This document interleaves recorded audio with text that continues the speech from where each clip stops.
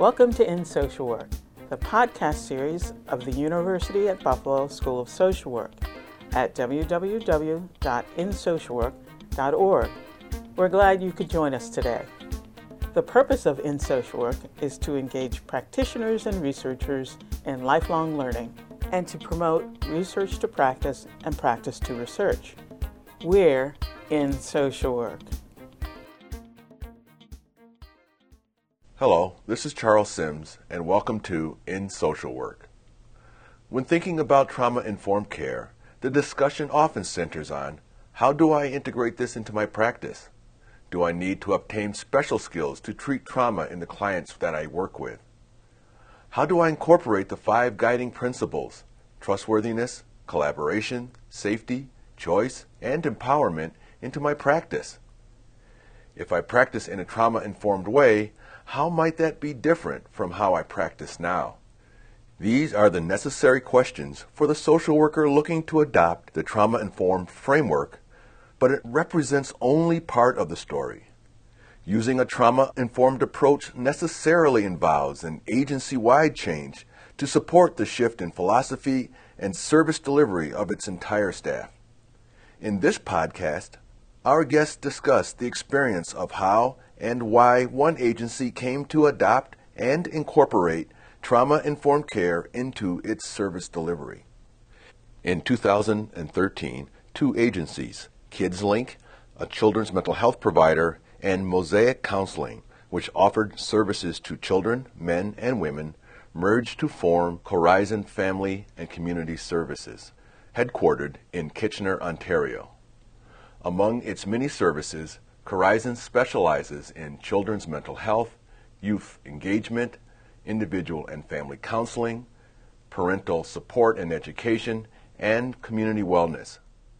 Its creation not only involved the joining of these 2 agencies, but also the incorporation of trauma-informed care as its practice philosophy. Lesley Barraball, a registered social worker, is the Director of Children's Mental Health Services at Carizon Family and Community Services. Ms. Barraball has worked in the field of children's mental health for the last 19 years. She holds a master's degree from Wilfrid Laurier University and a specialized honors Bachelor's of Arts degree in psychology from the University of Guelph. Her experience includes children and family therapy, clinical supervision of home and community-based treatment programs, program management, program development, partnership development, and community collaboration. An intake clinician for Carizon in the Waterloo region of Ontario, Carlos Neves is also a registered social worker. He holds a Master's of Social Work degree from the University of Toronto, as well as a master's degree in sociology from Queen's University. In his current role, Mr. Neves provides counseling and assessment services to children and their families, as well as providing clinical supervision to social work interns. In addition, he regularly facilitates a trauma-informed parenting workshop for parents and caregivers, which he co-developed. Ms. Barraball and Mr. Neves was interviewed in April of 2014 by Dr. Steve Halliday, a member of the In Social Work staff. Hello, I'm Steve Halliday, and I'm here with Lesley Barraball and Carlos Neves. So Lesley and Carlos, could you please tell us a little bit about Kidslink and Carizon? Kidslink began a long time ago as an orphanage in the village of St. Agatha, Ontario in 1858. And in 1966, it became a residential treatment center. And in 1987, it became a designated children's mental health center with funding from the Ministry of Children and Youth Services. So for many years, Kidslink has provided a wide range of children's mental health services in community settings, home settings, and school-based settings, and in addition to day treatment and residential treatment settings. Then in April 2013, 1 year ago, Kidslink amalgamated with another longstanding community organization called Mosaic Family Counseling. So together, Kidslink and Mosaic formed Carizon Family and Community Services, which is a multi-service agency that provides a broad range of supportive, therapeutic, and preventative programs to individuals and families. So our story today is going to focus primarily on the former Kidslink and the journey that we took towards our trauma-informed practice in our children's mental health services. However, it's important to know that there's a part 2 to this journey, which is going to evolve through the journey of amalgamation, you coming together as a new organization from a trauma-informed perspective. Great. And I understand that you have a very innovative program at Carizon called Front Door. Could you please share a little bit about that program? Front Door is a partnership between 2 organizations in the community, Carizon and Lutherwood. And Front Door functions as a centralized point of access, really, for children, youth, and families who have a question, a concern, a worry about a child or youth's mental, emotional wellness. So Front Door operates as a centralized information service to the community. So parents, family members, community members, and community professionals can call and speak to one of our intake clinicians if they're just needing basic information about children's mental health. It's also a place where people can call as their first starting point when they have a concern about their child. And our intake clinicians will hear the story and point families in the right direction. That may mean a referral to a community service, or it may mean a referral to one of the children's mental health programs that are provided through Lutherwood or Carizon. Great. And can you tell us a bit about your journey of becoming trauma-informed? Sure. Well, I can start, but I know that Carlos will jump in as well because he's a big part of this story. So I guess the journey began really from an internal awareness that started to develop that a vast number of the children we were serving had experienced some form of trauma, as well as the realization that we might unwittingly be re-traumatizing children in our work with them because we didn't have enough knowledge. At the same time, we also started to develop an awareness of the impact that trauma has on our staff in the form of vicarious trauma, chronic stress in the organization, and what we later came to be aware was called collective disturbance. So we started in a number of different places. One place that we started was we decided to start asking very deliberate questions of all of our clients at Front Door in the form of a trauma screening questionnaire. And we suspected that what we would learn through this process was, one, that a number of our clients had experienced trauma, and we hoped to learn more about their experiences and the impact that these experiences had on them. The developing of the trauma screen and implementation of it was a journey in and of itself. We really started quite tentatively, asking very few, very broad questions of our clients, probably that were quite reflective of our own discomfort in asking the questions. I'm not sure that at that point we really were certain we would know what to do with the information if it came our way. So we realized after experimenting for a while that we really needed to create an atmosphere where we were relaying to clients that it is really safe and it's really okay to talk about your stories here, to talk about the traumatic experiences you've had, in addition to the experiences, the symptoms they were experiencing. So I'm going to let Carlos fill in a little bit more about that journey. So as part of that journey, we got together as an intake team. We consulted with other programs in the organization, and we started to ask ourselves, what do we need to learn about what's happened to children and their families in order to not miss trauma and some of the impacts of trauma that the kids are living with? And then the related question is, how do we have this conversation without re-traumatizing children and families in the process?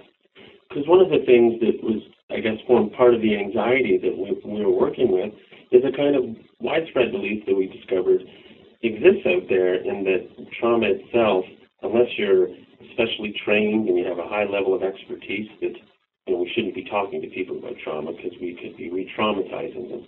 And so I think at the back of everyone's mind there is that worry that unless we found a way to have this conversation in a safe, non-threatening way, that we would be creating more anxiety and stress for kids. So that was part of the thought at the beginning of this. And the way we overcame that, or learned to work with that in a productive way, was we got together and developed a script. How would we talk to kids and families about this? And, what are the key messages?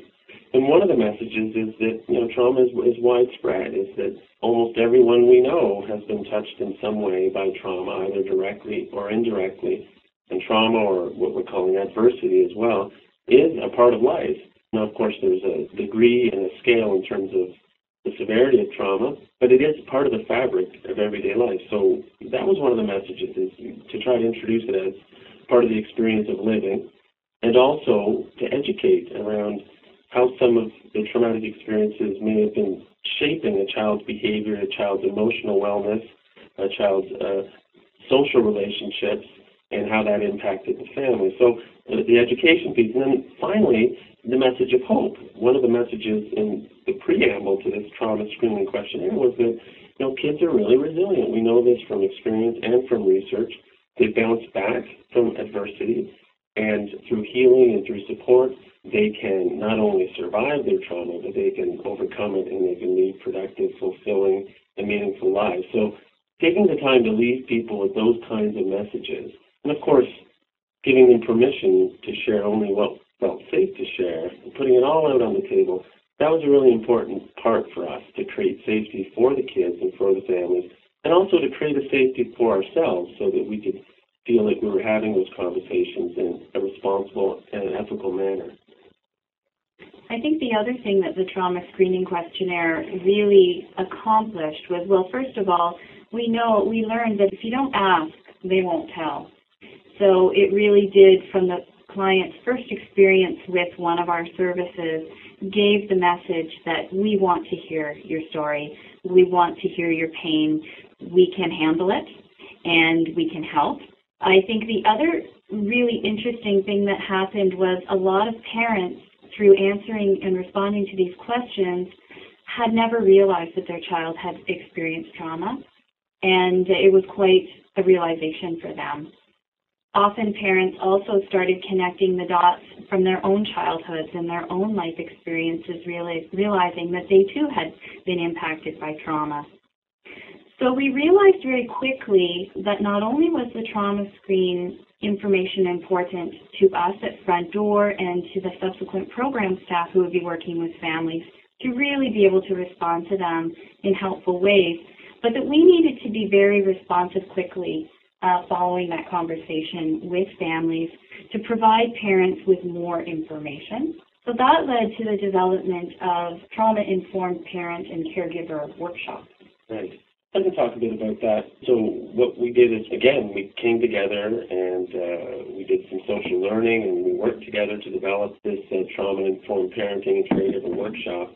The aims of the workshop were to provide some education around what trauma is, what the impacts of trauma are, the level of the brain, at the level of the spirit, at the level of the mind and body, and at the level of family relationships and peer relationships. So we really wanted to map out sort of what the ripple effects of trauma are, to put it in a broader context.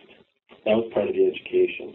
The other aspect of the education was to try to understand what kinds of responses to trauma would be supportive and helpful to encourage that journey of recovery and resilience in the lives of kids who've experienced trauma. So that was another component, and explicitly which kinds of strategies would be helpful for parents and caregivers to respond to kids who may be expressing their needs through certain behaviors or emotion regulation types of challenges that once we put in the context of what's happened to them as opposed to defining it in terms of what they're doing wrong, we began to see it as a response to their environment and the only way that they knew how based on their experiences. So that really helped shift the perspective away from viewing kids as a bundle of problematic behaviors and seeing them instead as part of a context, part of a family, part of a community, and responding in their own creative and resilient ways to the harm that they've experienced. And once you put it in that perspective, then we could understand better what the needs that they were expressing were behind those behaviors. So, for example, a child could be in a classroom setting, and the opinion might be that they're having trouble attending to the information, they're not paying attention, they're distracted, disruptive, etc. And without any prior knowledge of what this child may have experienced, we don't get a full understanding of what might be causing that. So by bringing the trauma lens, we can talk about things like intrusive thoughts that might be connected to certain memories the child might be having. For example, if they're in a classroom setting and it's loud and a teacher tries to get their attention and their tone happens to be loud because they need to get their attention and there's a lot of noise in the classroom, that child's experienced some abuse in the past, verbal or physical abuse by an adult upon them, they may experience that as a trigger. They could in that moment relive the trauma that they've experienced in the past, and it could bring back a flood of intrusive memories and trigger them into a state of hyperarousal so that they feel unsafe.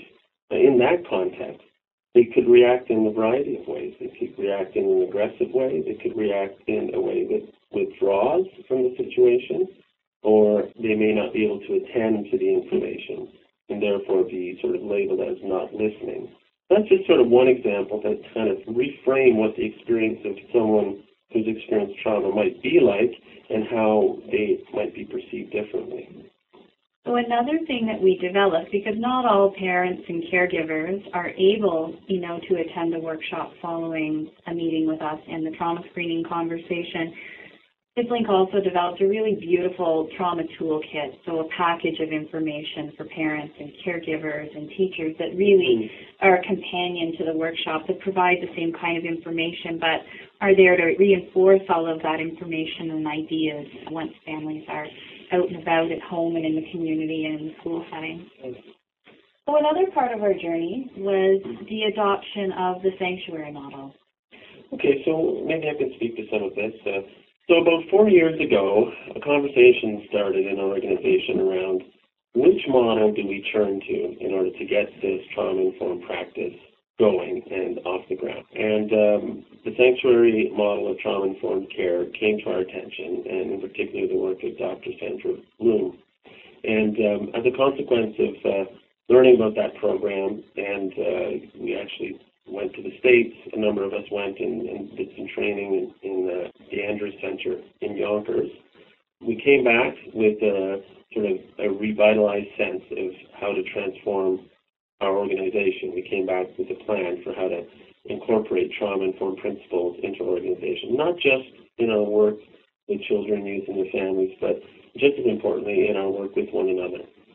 So part of what the sanctuary model tries to teach is that the workplace culture has a big impact on how kids experience service, and in particular, how the traumatic experiences of children could be reenacted and re-triggered if they're in settings where staff are unaware of their trauma and what the responses are and don't feel supported themselves and don't feel like they have safety in their work environments with one another. So we spend a lot of time asking ourselves, do we feel safe in our own work? Not just physically safe, but emotionally safe and socially safe.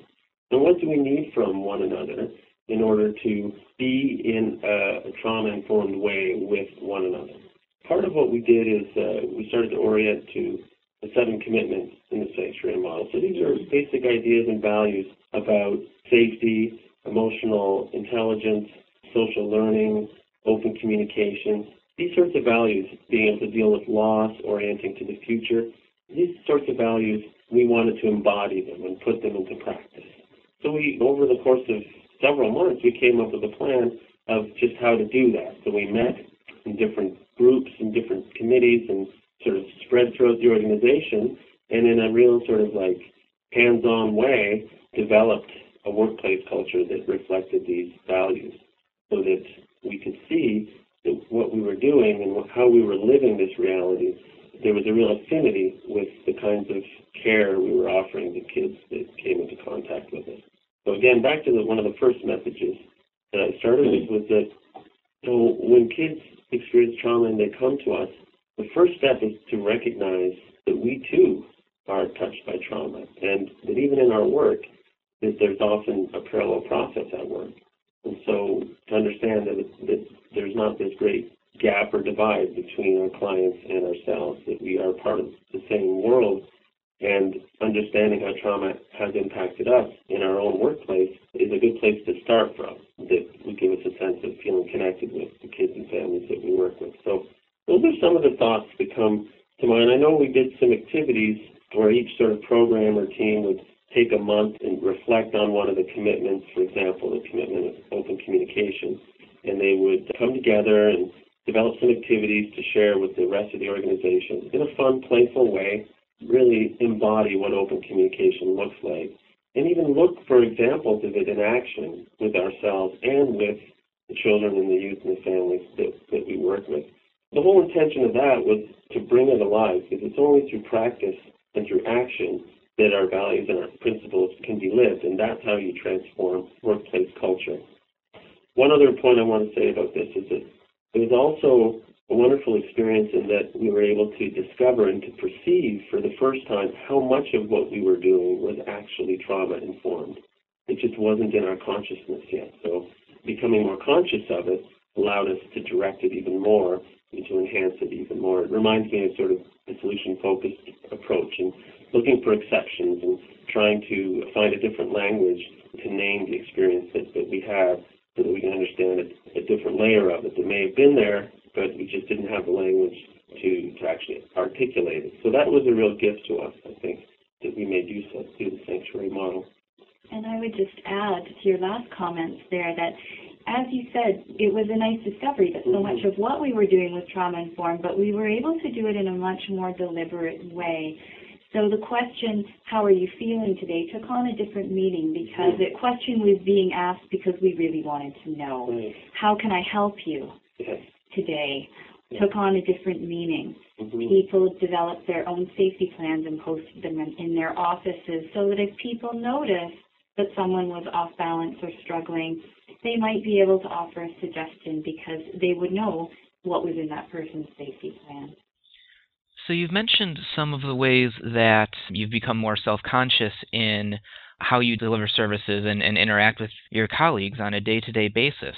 Could you share some more details about sort of the specific ways that trauma-informed care shapes your specific programs and services?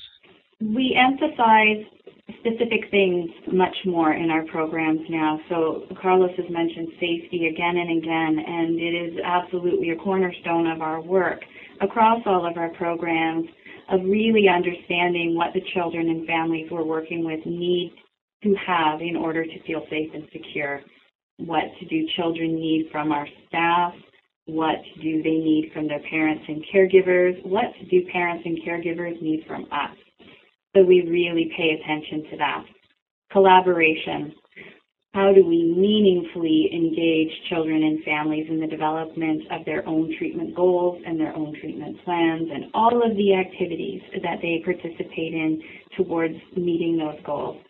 Choice is another huge part of our work with everyone, offering children and families choice in terms of where they meet, how long they meet, what activities they engage in, what type of therapy is a good fit for them. You know, is play therapy a good fit? Is music therapy a good fit? Would a child benefit from a sensory room? And how would they like to use that sensory room to meet their needs and feel safe and manage themselves?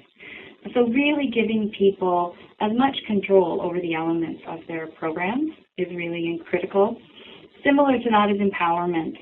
So providing information and education, educating children about trauma, helping them to understand the impact that those experiences may be having on them and how they're experiencing those in their relationships and in their bodies. Providing parents with the same information so that they can better understand their children. Teaching them strategies to deal with overwhelming situations and overwhelming emotions and overwhelming feelings in their bodies. Things like meditation and relaxation. Teaching them about wellness, about the, what feels good to put in your body versus what makes your body feel sluggish and anxious and tense. Giving people lots of opportunity to talk about their traumatic experiences or express them in a way that's comfortable, be that through art therapy, through play therapy, that sort of thing. Finding ways that are safe for people to express those memories. Trustworthiness is another huge focus, having consistent, reliable staff as much as we possibly can who, demonstrate honesty, who uphold their commitments, who follow through on their commitments, where we can't have consistency all the time, how we work as a team and show families and children that we're working together. I would just add to that, I think, in a way, this what I'm about to say now is sort of weaved in through everything we do. And what I mean is the message of hope and resilience. So the education part of trauma and creating an environment where kids and families can share their experiences with an expectation that we can not only manage that pain and anguish, but that they have permission to express it, and that we can hold that with them and find a way to orient them to the present and to the future. Now, of course, everyone is on their own timeline with that kind of process of recovery, but the message of hope, the message of mourning the loss of the past and orienting towards the future, that this comes all in the same package when we're educating people about trauma and trying to be part of the healing process of trauma. I think another thing that comes to mind that is worth mentioning is sort of our awareness of how the brain works and kind of how neuroscience has had an impact, I think, on how we think about health and how we think about trauma, and how kids themselves are becoming more educated around how brains work. So when we talk about anxiety, we talk about trauma, when we talk about fight or flight or freeze, that response in child-friendly ways, we explain what's happening in the brain. And then from there, that gives people an understanding that the brain is doing what it needs to do to try to keep itself safe. Sometimes it can get stuck in an alarm state. And there are ways to sort of illustrate that understanding for kids that they understand and that they can sort of hold on to and get some meaning from. And what's wonderful about what we know now about the brain is that the neuroplasticity aspect. The brain does get rewired when there's early trauma, but that doesn't have to be a permanent condition. Through supportive, loving, healing responses, an environment that encourages coping and skill building and wellness, that the brain can rewire itself and overcome the trauma that it's experienced. So I think that's worth mentioning because it's a new lens that we can view trauma through. And, kids kind of like talking about the brain, especially if you make it playful. They sort of get into it. When you asked about what trauma-informed practice looks like in our organization, it reminded me of a story I heard a few weeks ago about a child in one of our residential treatment programs. And this child has experienced a tremendous amount of trauma and frequently feels very overwhelmed and unsafe. And, in a residential treatment setting like that, when you're not yet at a point, and they're not yet at a point where they can manage those overwhelming emotions in a way that keeps them safe and allows others to be safe, sometimes staff need to provide physical restraint. But of course, that's not the preference. So all of the staff in the residential treatment program meet monthly for something called a restraint review. And that involves all of the direct service staff, but as well, the administrative staff and the housekeeping staff and the maintenance staff, so that everyone has a good understanding of each of the children in the program and what's really happening for them. So there was one child in particular who was struggling a great deal and had experienced a very high number of restraints. And the team got together to really understand this child's experiences and realized that in a group setting throughout the day, this child was often very overwhelmed with the noise and the people and the constant interaction. And the belief was that this child would benefit from regular breaks throughout the day. Having one-to-one time with someone would be very grounding and really help him feel safe. But there just kind of weren't enough direct service staff to go around. We couldn't take child youth workers off the floor every hour to accomplish this. This particular child has a real interest in cooking. So the plan that was established and that has worked so beautifully was for this child to go to the kitchen on a regular basis and work with our cook. And this child produces wonderful treats in the kitchen, which he then gets to share with other children and with other staff. The result of really understanding this child's needs and structuring his day around not only his needs, but with a focus on resilience and a focus on helping him to develop some new skills at the same time with a nurturing, safe adult has resulted in a dramatic decrease in the need for that external restraint to help him cope.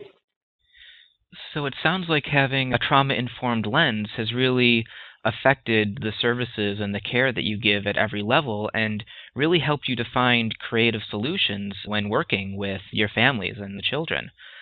Now, one thing that I'm wondering about is, as staff members at Kidslink and Carizon who've been present and active part of this transition to trauma-informed care, what has the experience of this transition been like for you? Well, it's been a bit of a ride. When we got started with this a few years ago, there was a lot of energy, a lot of excitement, a lot of uncertainty as well, and a lot of, I guess I could say the word fear, because we were looking at ourselves very closely. I mean, we're examining our practices from a perspective of, are we doing what we purport to do, and that is to say, serve children, youth, families to the best of our ability without re-traumatizing them and helping them learn resilience and skills for coping with life. I think the answer to that is yes, we were doing that, but we were doing it, and some of it not as consciously as we needed to be doing it. And we weren't doing it from a trauma-informed perspective, again, as comprehensively as we needed to be doing it. So at first, it was very exciting, and it also meant that we had a lot of internal work to do. And we had a lot of workplace culture to create together. So that meant having lots and lots of conversations in different contexts, breaking down the silos between programs, and really learning from each other and discovering the wealth of experience and of knowledge that we all could bring to the table. That was really exciting. That was a very productive phase in this journey, and it's one that I think created a lot of good bonds between people and greater understanding about people live with and experience. I personally learned a deeper way what frontline staff in the milieu programs experience on a day-to-day basis.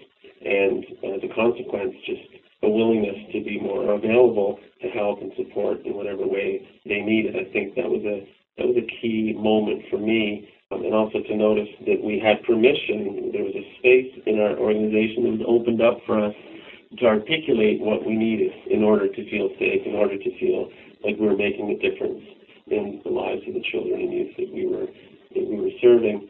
So it was very exciting. There was a lot of learning, a lot of information that occurred. Then we started to spread the message beyond our boundaries so that people in the community started to learn that and to become aware that we are a trauma-informed organization. And when they are working with us, we will bring that lens to the situation as well, so that will not be missed. I mean, one of the experiences now is that with the amalgamation, we're still on a journey. It's just some more uncertainty in the air as to what that will look like. And so that sort of first phase of creating that internal culture has shifted a bit. We're in a different place now. We're living it more unselfconsciously, I would say, at this moment. And also there are some challenges because a lot of people that were involved in this journey have moved on to other opportunities. So there's some of that historical memory that has to be preserved, and when new folks come on, we have a responsibility to try to sort of share with them some of the stories of how we got to this place. So change is constant, but that's also one of the lessons we learn in this journey. Is that part of what it means to be resilient and to bounce back from adversity is to be able to grieve your losses and to do so in a way that's meaningful, so then you can feel like there's space to move forward in a productive way. And that's exactly what we're trying to do as an organization. Great. You mentioned some of the challenges that you've experienced. What are some of the other successes that have come out of this transition? Well, there are a lot of things that have come out of this. I think one of the biggest ones, and it's such a simple thing, but a very powerful thing, and that is a common language. Conversations about trauma and what has happened to a child as opposed to what's wrong. Much more discussion about resilience as opposed to disorder. Those things have permeated our culture and have become much more just a way of being. I see much more deliberate attempts for everyone across the organization to engage in more open conversation, more open communication, to understand each other's unique perspectives, to provide support and safety to each other, to support one another, to implement their own safety plans, and to be well, to practice wellness. Wellness and resilience are two pieces that really, I think, complemented the trauma-informed perspective as well as the child rights perspective. Those four things have really become the cornerstones of our work. So really looking for opportunities to build children's resilience and families' resilience, build their capacity, establish stronger connections for them in the community. Those have all become a much bigger focus on staff wellness as well as the wellness of our families, and really providing each other and educating each other, I guess, about wellness and how to take care of ourselves and how to have much more control over our own state of mind, how our bodies feel physically. Those have been some really positive additions to the organization and to the way we work with people. Right. Just to add to that, I mean, it reminds me of one of the things we talk about in the trauma-informed workshop.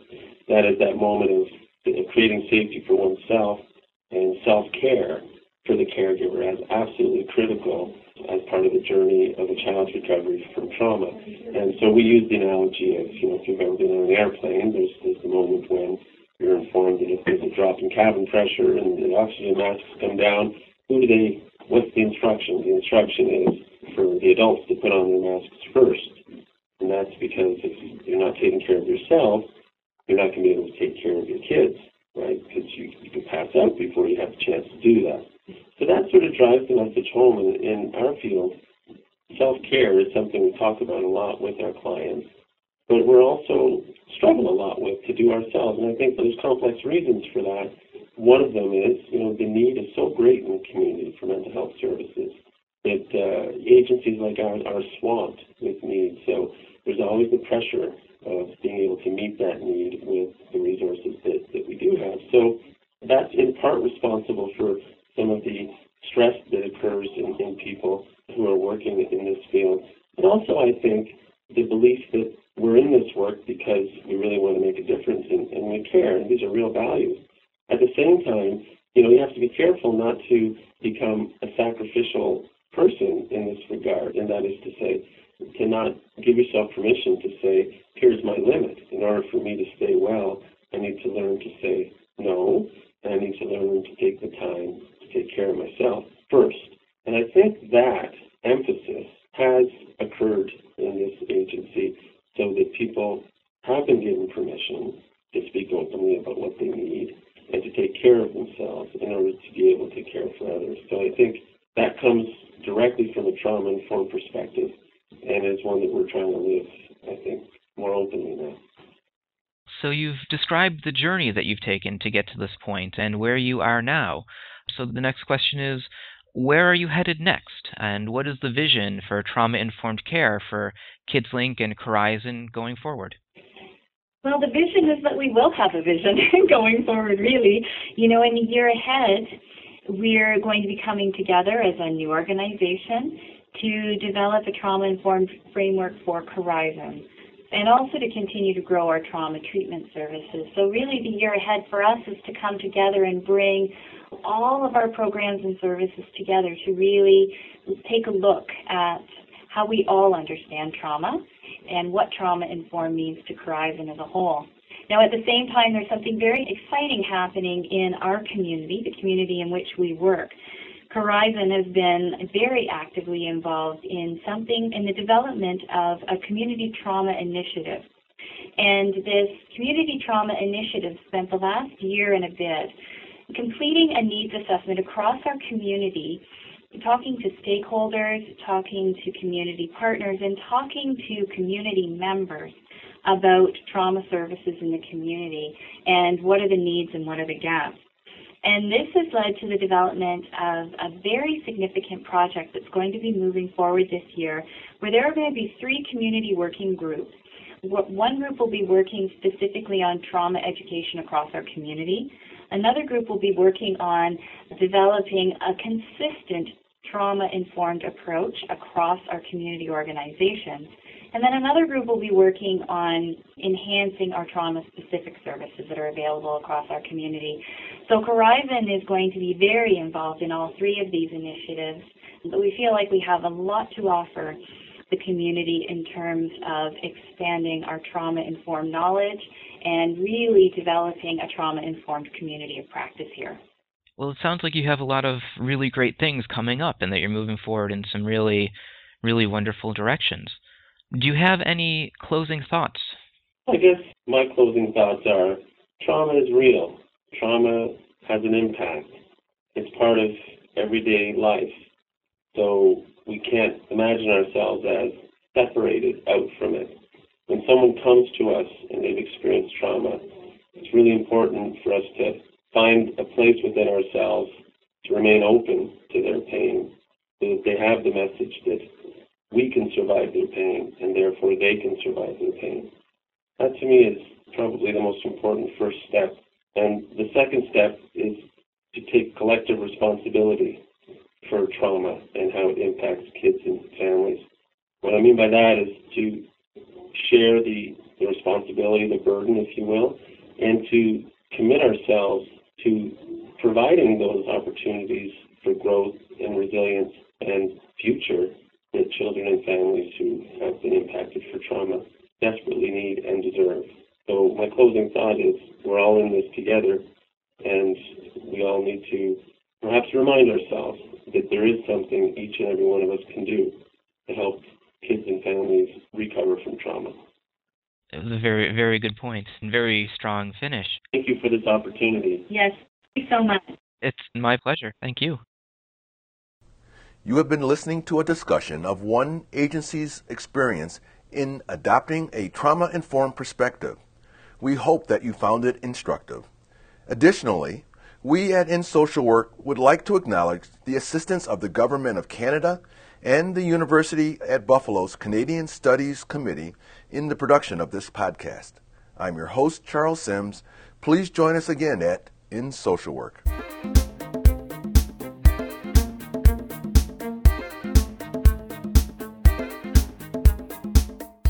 Hi, I'm Nancy Smith, Professor and Dean of the University at Buffalo School of Social Work. Thanks for listening to our podcast.